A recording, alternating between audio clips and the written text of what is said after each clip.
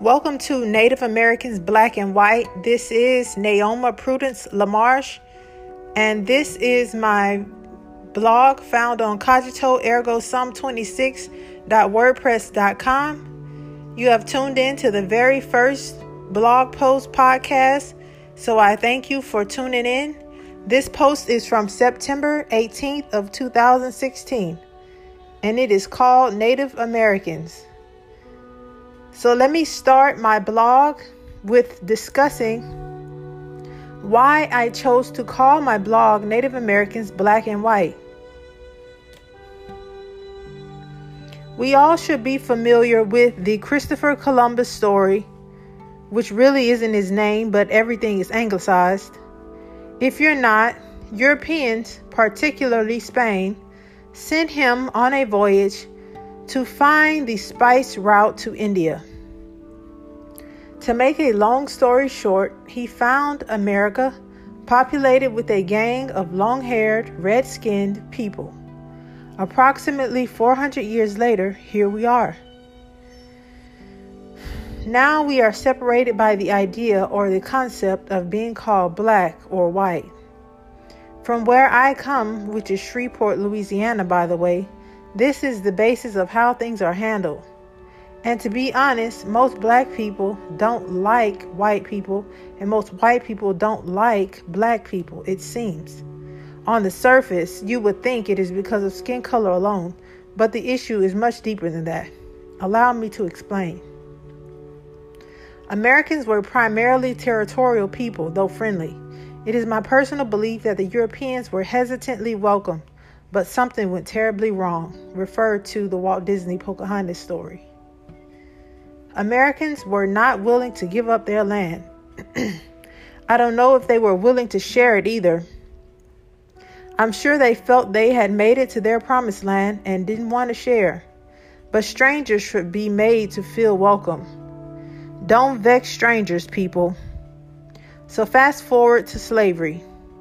Native Americans either went west or hid in the pine tree forest and embraced their wilderness wholeheartedly. Meanwhile, African enslaved people and some mixed ancestry natives, etc., were working hard in this new civilization, learning how to grow new crops and other new skills, building new forms of housing and roads, and passing down this training to their offspring. These people were trained in how to live in this new society.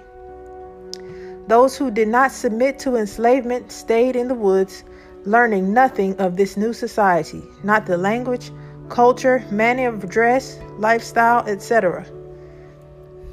Those who escaped from slavery to live with the natives were primarily in the same category unless they actually learned something. Now in 2016, in Shreveport and other rural and less educated areas of North America mostly, we call people black or white depending upon skin color. If you're applying for a school or a job, but also how you interact with others and manage your life. Unfortunately, you're white if you care for your property of any kind by keeping it clean and well maintained, love your children and show them affection, speak well without broken sentences, and value the institutions of education and marriage. Black people, or so they say, don't do those things listed above.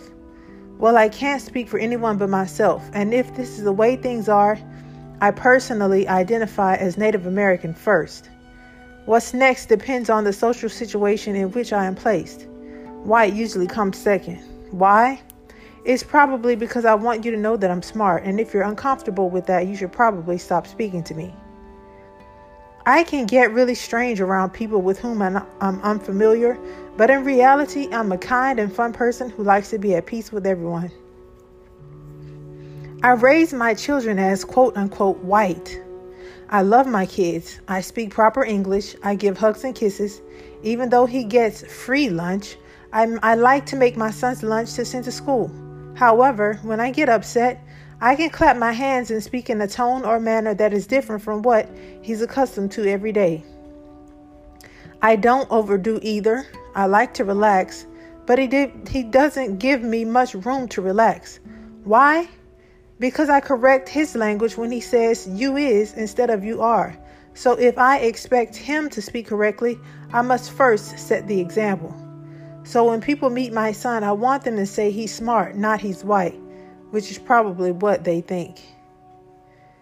We are programmed to believe black is bad and white is good. I know this is wrong, but honestly, there are some things that are associated with being black that I don't agree with and never will. Some ways of living, we must admit, are the results of a lack of proper training and education.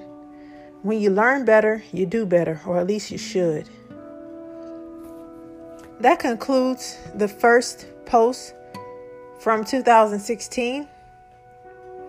Now, honestly, I can say that some of it may be confusing for you to understand. I'm not saying that I'm white. I'm not saying that I consider myself a white woman. What I'm saying is I consider the way I interact to be the category that they claim to be white, which is what some people still call it. Of course, I don't think that that's the African American way. Actually, I classify myself as African American, but in some underprivileged, less populated, and less educated parts of America, people still consider black and white the classification for social interaction. And so that's basically what I'm saying. The classification for social interaction is white. And that's exactly what I mean. So thank you for tuning in to blog post number 1. I hope you tune in next time for blog post number 2, which will be posted very soon.